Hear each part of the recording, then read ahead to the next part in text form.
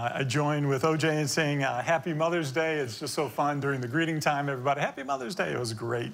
And so happy Mother's Day to you all.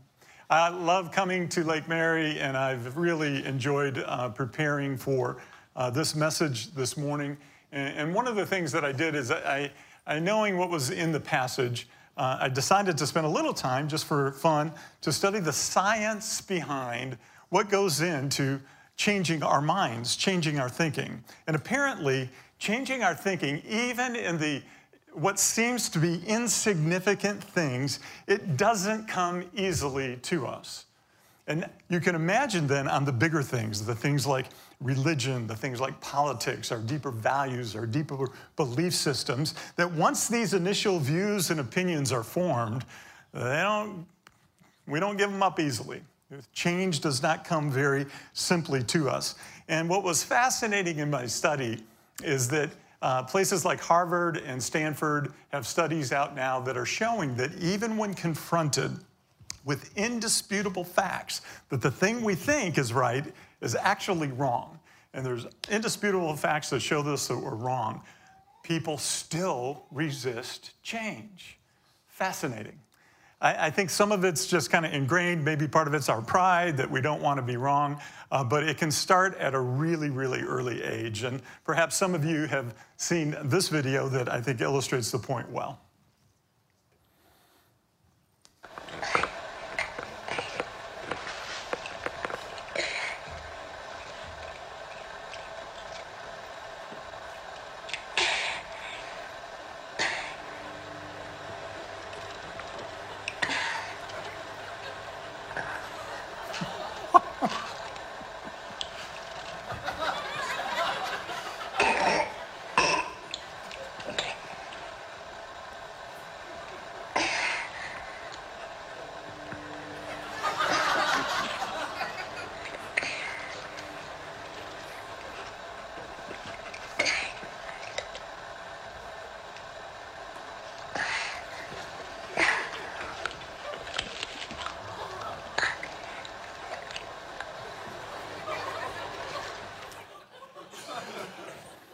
Sometimes we'd rather eat that nasty old onion than to admit it's an apple. I want you to keep this in mind. I want you to think about this as we work through a conversation that Jesus had with a prominent leader in Jerusalem that was a contemporary of Jesus. His name is Nicodemus. And we will see in this story that for Nicodemus to become a follower of Jesus, he's going to have to admit that everything that he's studied up until this point, everything that he's accomplished based on that is an error. It's wrong. He has to face the daunting realization that he's climbed the ladder of success, he's climbed the ladder of accomplishment, he's arrived at this place of prestige only to find that the ladder is leaning up against the wrong wall. And so he thinks he's got an apple. But Jesus needs to show him that it's really only an onion, and he's got the real thing, and he wants to give it to him. And so we're going to be studying John chapter 3. If you would open your Bibles to John 3, or pull out your app, or we've provided this for you in our bulletin. And I'd like you to just kind of keep that with you and in front of you, because we're going to read a little bit, and I'm going to explain kind of what that section, and we're going to take this one section at a time, so you might want to keep that readily available throughout the talk this morning. Let's start in verse 1. Now there was a Pharisee, a man named Nicodemus, who was a member of the Jewish ruling council. Okay, let's stop there. This is our introduction into the person Nicodemus. There's some important info here about who he is and what he's about. It says that he's a Pharisee, and Pharisees were a group of religious leaders that actually were formed in the intertestament period between the writing of the Old Testament, the last book of Malachi, and then 450 years later, the writing of Matthew. And so the Pharisees were a group of religious leaders that came into being during that time period. They were kind of the blue-collar group, and they were known to be the ones that prided themselves on fastidiously just adhering to every little nuance of the 613 laws of the Old Testament. And in addition to that, the Jews recorded traditions of practices based on the laws in this book called Mishnah, and they prided themselves on keeping those as well. So every day, they woke up thinking that if I do all this stuff, if I'm super religious, God will accept me. Unfortunately, this led to the ugly sin of spiritual pride. They thought themselves, because they were so religious, that they were above everybody else. They were better than the common person. So the religion that they had really led them away from the people and actually to be in judgment of the people. We see that not only was Nicodemus a Pharisee, a teacher, he was also a member of the Sanhedrin, the council. And this is the ruling body for the nation of Israel, and it was a group of 71 prominent leaders, and you would spend a lifetime hoping to get this appointment. I mean, this was a really, really big deal. And so Nicodemus was one of those 71 members of the ruling council. And then on top of all of that, because of all of his accomplishments, he was a really wealthy man. So he had an accomplished career, a prominent position. He was extremely wealthy. He had it all. And the best way to think about him is he would have been known, he would have been a celebrity. Think rock star. Think rock star in the Jewish culture, okay? And so this is who we're talking about. And on this night, this highly sought after teacher, he decides he has some questions. You see, all of Jerusalem had been abuzz. All of Jerusalem was just in chaos. There's conversations around the dinner table going on all the time because this new prophet was on the scene, this person by the name of Jesus.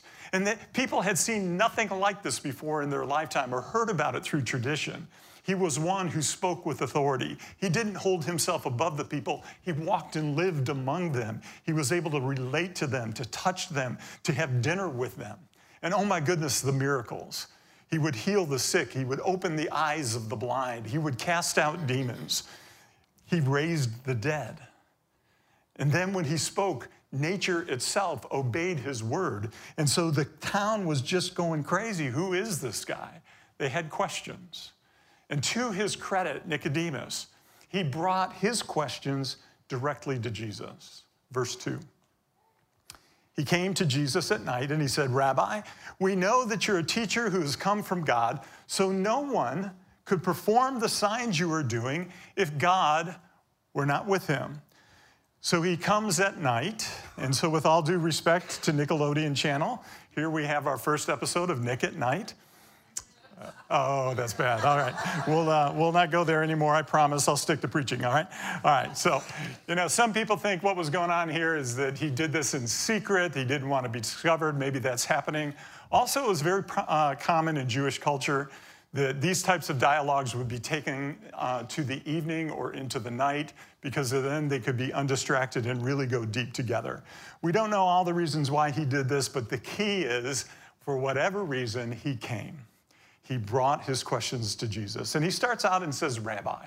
Really interesting. He starts with a term of respect. He's saying, "I'm a teacher, and I'm going to call you teacher. I'm going to, in his mind, he was thinking, elevate you to the same status that I have, even though you're not credentialed and I am."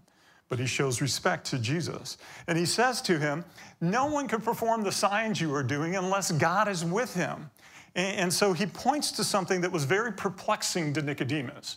You see, in Jewish culture, and Nicodemus would know this better than anybody, when God wanted to verify that this person is speaking on my behalf, that this person is indeed a prophet, he would allow that prophet to do miracles as God's stamp of approval and validation that this is indeed from God. And this was hard for Nicodemus. Nicodemus never did miracles. The buddies on the Sanhedrin, those 70 other people, they never did miracles. And Jesus was doing them routinely. And so this was perplexing to him. See, Nicodemus, as the most educated man in all of Jerusalem, knew that miracles trump PhDs. And so he had questions. Verse 3, here's Jesus' response. "Verily, very truly, I tell you, no one can see the kingdom of God unless they are born again." What? "Rabbi, I know you're from God. No one can see the kingdom of God." Do you feel the abruptness there? It has nothing to do with the intro that Nicodemus said. He just kind of bypasses them. Ever been in a conversation like that where you kind of, hey, how you doing? You're doing the niceties of kind of the introduction, blows right past the introduction and dives right into the issue. I have 3 daughters, and 2 of them are now married. And when the young man, both of my sons-in-laws, when they came and turned to me, both of them formally asked me for my daughter's hand in marriage. It was pretty cool. And I could tell they were really nervous, and eventually, after all the niceties, they kind of got down and, well, Mr. Kern, can I have your permission to marry your daughter? And I didn't go quite this abrupt, but I got right to the heart.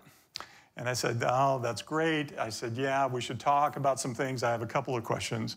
But I have one main question that I'd like you to answer, and here it is.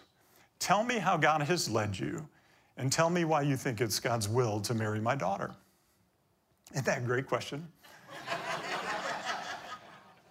Tell me how God has led you. Somebody wanted me to repeat it in between the services here. And tell me how God has led you and why you think it's God's will to marry my daughter. And I just sit back and I listen. And we dive right in. So dads, that's a freebie. You can use that one. Make these boys squirm. They're going after your daughter, right? All right. So anyway, we got right into the issue. Jesus does that here. It may seem abrupt. It may seem borderline rude. But actually, it's the most important and loving thing that Jesus could do in this conversation. You see, he knows Nicodemus's mind. He knows his questions. He knows his struggles. He knows exactly where he's gone wrong in his understanding of God and where he's gone wrong in his understanding on how to obtain salvation. So he goes right to the issue. You see, Nicodemus is a legalist. He teaches and he thinks that what makes him acceptable to God is, first and foremost, he was born a Jew. It's his birthright. That's what he believes. And he believes because he so meticulously keeps the laws of God that he's now presenting himself as acceptable to God. God must accept him because he keeps all the laws. He's doing everything that he knows humanly possible to make it possible that God would accept him. Outwardly, as we've seen, this leads to arrogance and thinking that he's better than everybody else. But inwardly, here's what happens. Whenever we measure ourselves by our ability to be perfect, whenever our self-worth is determined by our need to be flawless, whenever we believe that we're acceptable only because of our accomplishments, we can't help but be insecure and exhausted. And so in the back of Nicodemus's mind, he must be asking the question, am I doing enough? And Jesus knows these are his questions. And so he goes right to the issue. What do I have to do for God to accept me? In our culture, I've found that people rarely feel that they have to attain this level of perfection. What I encounter more often in my conversations is something similar to this. The popular thought today says, you know, I know God knows that I'm not perfect, but I do believe God knows that I'm trying. I'm giving it my best, and he's a good God. So he's going to overlook the bad things, knowing the intention of my hearts, and he's going to give me my participation trophy at the end. Right? He's going to acknowledge that. I've actually had somebody kind of tell me that they see it as the scales that we see in justice, and that on one side, the bad things I do kind of make the scales go this way, but God sees the good things and the good intentions of my heart, and in the end, I believe the scales are going to tip in my favor. God's going to acknowledge that, and he's going to let me in.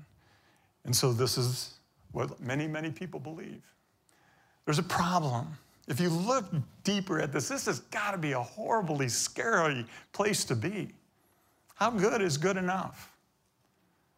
What do I have to do to make God happy with me? How much is there? And what should I stop doing? And what's the ratio of goodness to badness? And how much do I owe God? What does it take to offset all my mistakes? And question after question. Someone who believes this can never be secure. They can never have peace or confidence in their heart that they've got it fully covered. It makes you exhausted, and if you think about it long enough, probably a nervous wreck. And so like Jesus did with Nicodemus, he wants to do for you and for me as well. He wants us to start and begin and tell us that getting into the kingdom is impossible for us in our own effort. We can't do it. It's just as impossible if I took you to the shores of North Carolina and said, jump in the Atlantic Ocean and start swimming and swimming and swimming until you reach the Horn of Africa. You can't do it. You don't have the capability. Spiritually, we can't get there in our own efforts. It's impossible. Jesus, fortunately, has a better way. He says, stop striving and let me do for you what you cannot do for yourself. You need to be anothen. You need to be born from above, or as it's translated here, Nicodemus, you need to be born again. You need to be born a second time. What he needed is what we all need. It's something impossible for us to do, but it's something God is willing and able to do. We need to be born again. We need to be born from above. We need to be born by God. There's a fancy name for this theologically. This is called the doctrine of regeneration. And here's how Paul described it, this work of the Holy Spirit making us alive, making us new creations, making us new creatures in Christ. Titus 3, verses 4 and 5.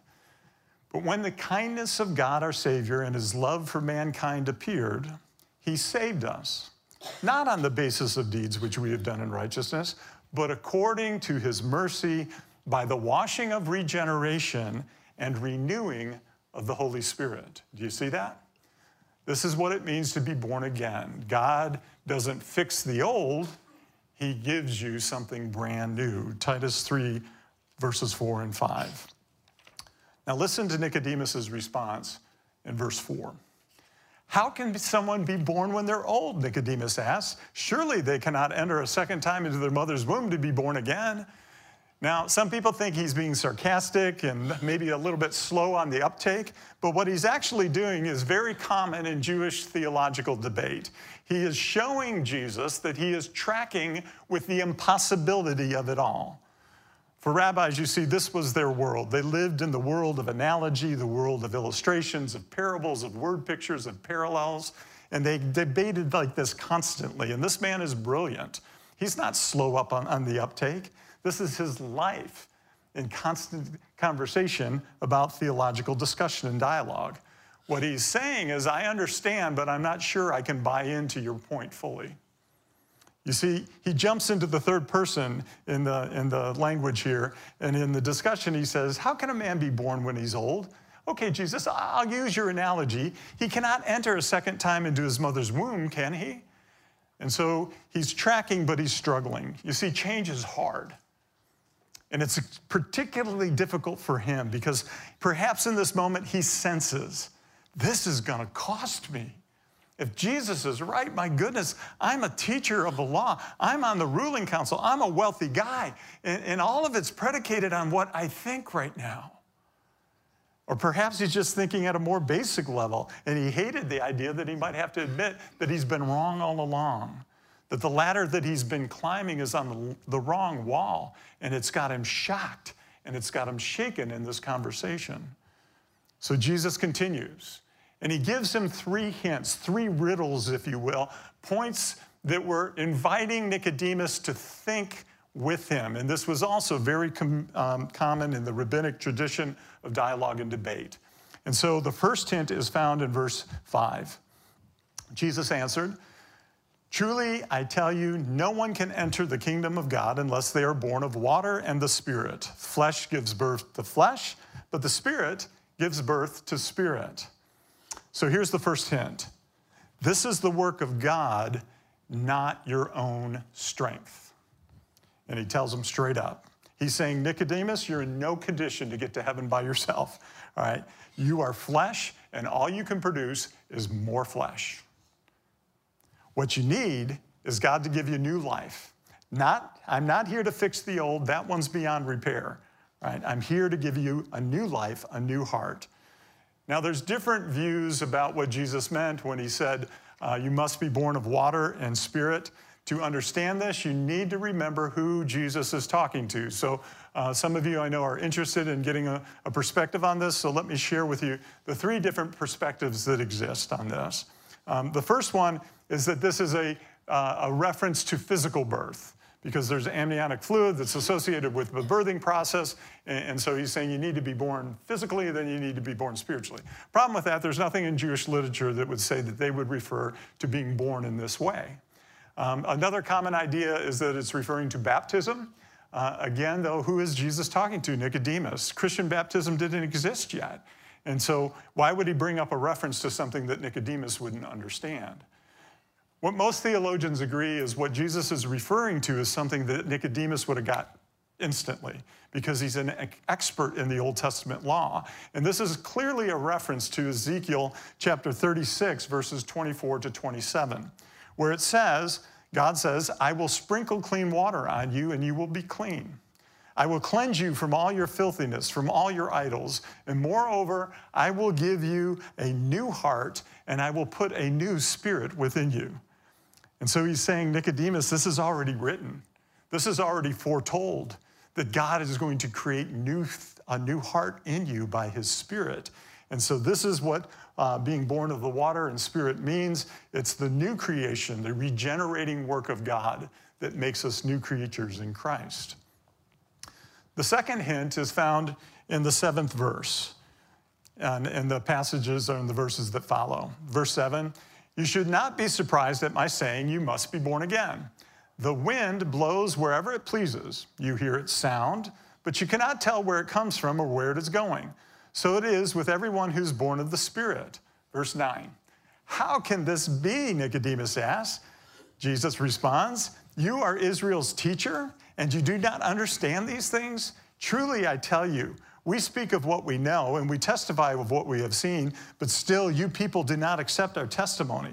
I have spoken to you of earthly things, and you do not believe. How then will you believe if I speak of heavenly things? No one has ever gone into heaven except the one who's come from heaven, the Son of Man. So Jesus gives his second hint here, wind. He's saying the work of God's Spirit is like the wind. You can't see it, but you can sure feel it. You can't control it, but you know it's real. Anybody remember Hurricane Charlie 2004? Was anybody here for that one? Yeah, Charlie ran off with a bunch of shingles off of my roof and just poured water somehow into our master bedroom floor, and it was just a mess. All right, anybody hear Hurricane Irma last year? She ran off with most of the soffit on my house on the one side of the house, all right? I didn't see the wind, but man, you could sure see its effects. You could sure see the power of the wind, and you surely know that it's real. What he's saying is, Nicodemus, nothing is impossible with God. The Spirit can and will indeed give you new life, and you can't see him, but you certainly will feel his effects. And he'll give you a life that's free from this constant striving, free from your self-effort, free from this terrifying prison that you're in, the thinking that you can do enough to earn my favor. Change is hard. Do you see it? How can this be, is his response in verse 9.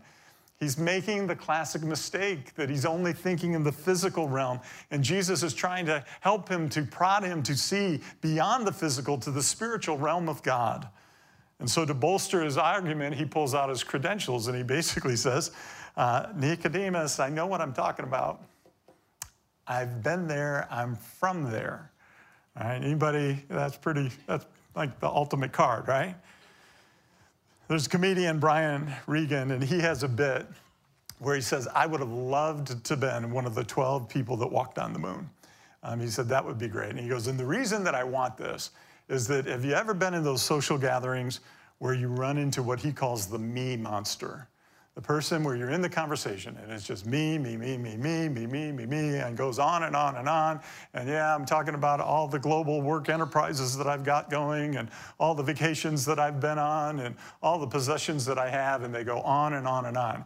He says, but eventually they get around to maybe asking the question. They say, hey, Neil Armstrong, you done anything interesting before? Well, yeah, you know, I walked on the moon once, and I was cruising in my moon rover going through the Sea of Tranquility, and we were kind of going kind of fast, and I realized, hey, wait a minute, I'm not going to get in trouble. I'm the only one here, but, you know, hey, that was pretty cool. That would be really great.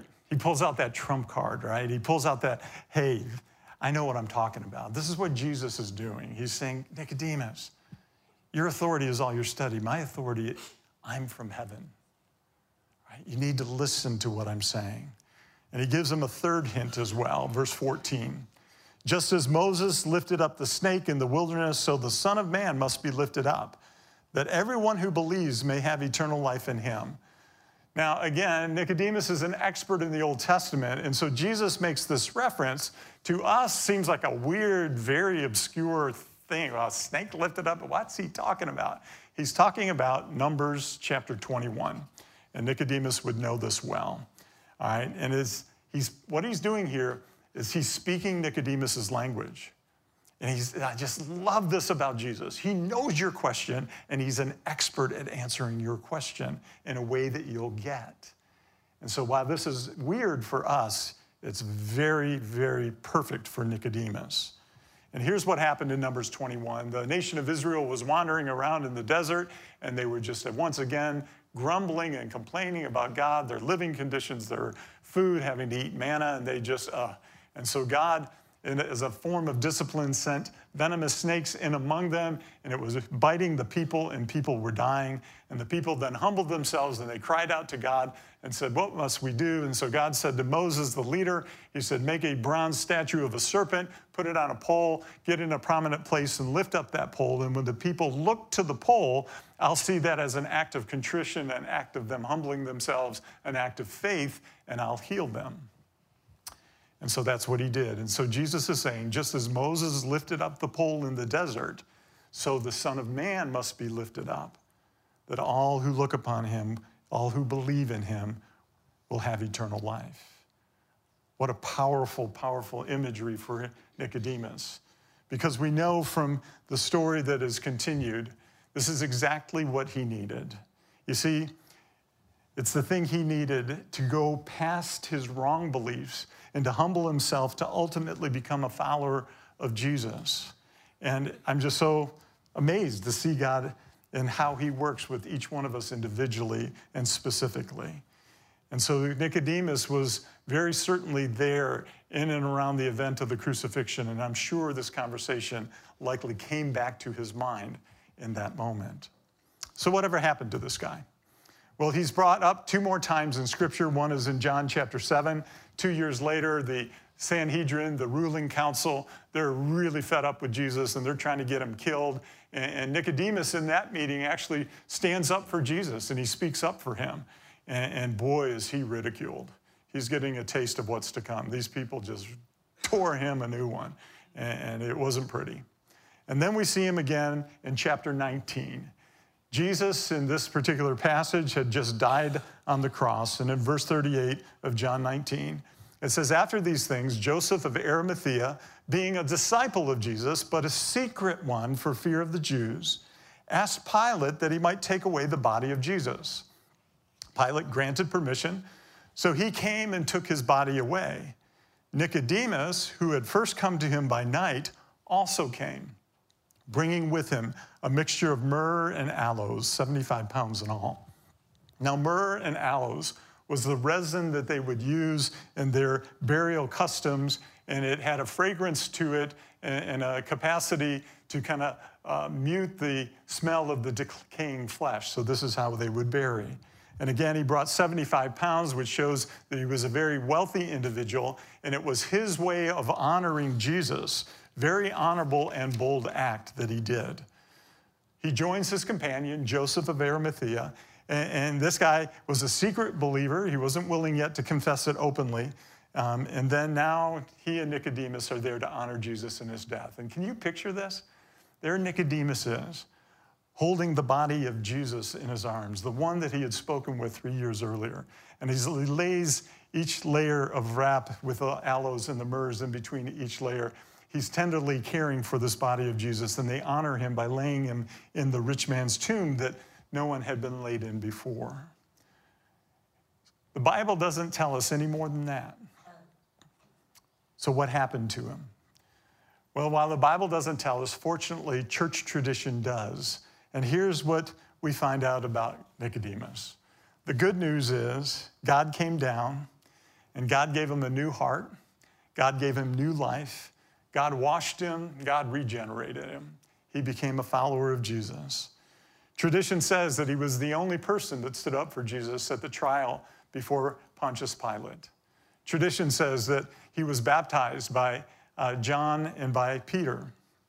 Tradition also says that he confessed the Lord so boldly that it cost him his office. He was deprived of his position. He was deprived of his teaching. He was deprived of all of his possessions and his great wealth. And he was cast out of the city to live outside the walls of Jerusalem in abject poverty while his family was living inside.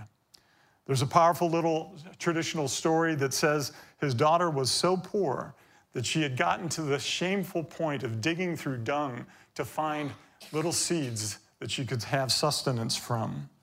And a rabbi came by and he saw her and he felt compassion for her and he says, "Who are you?" And she said, "I'm the daughter of Nicodemus." And he asked, "Whatever happened to your father?" And she said, "He became a follower of Jesus and he was banished."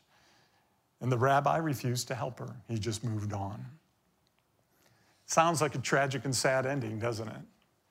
But Nicodemus, if he were here today, he would tell us it was worth it.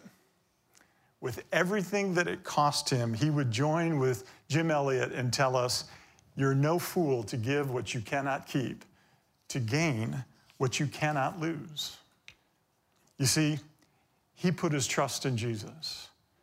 He said, "I'm going to stop striving, and I'm going to say, Jesus, I accept your free gift for me and allow you to do for me what I could never do for myself. And by your Spirit, please honor your promise and give me new life." And that's exactly what Jesus will do for any and all who put their faith in him. By believing in Jesus, Nicodemus traded in his nasty old onion, and he allowed Jesus to give him an apple.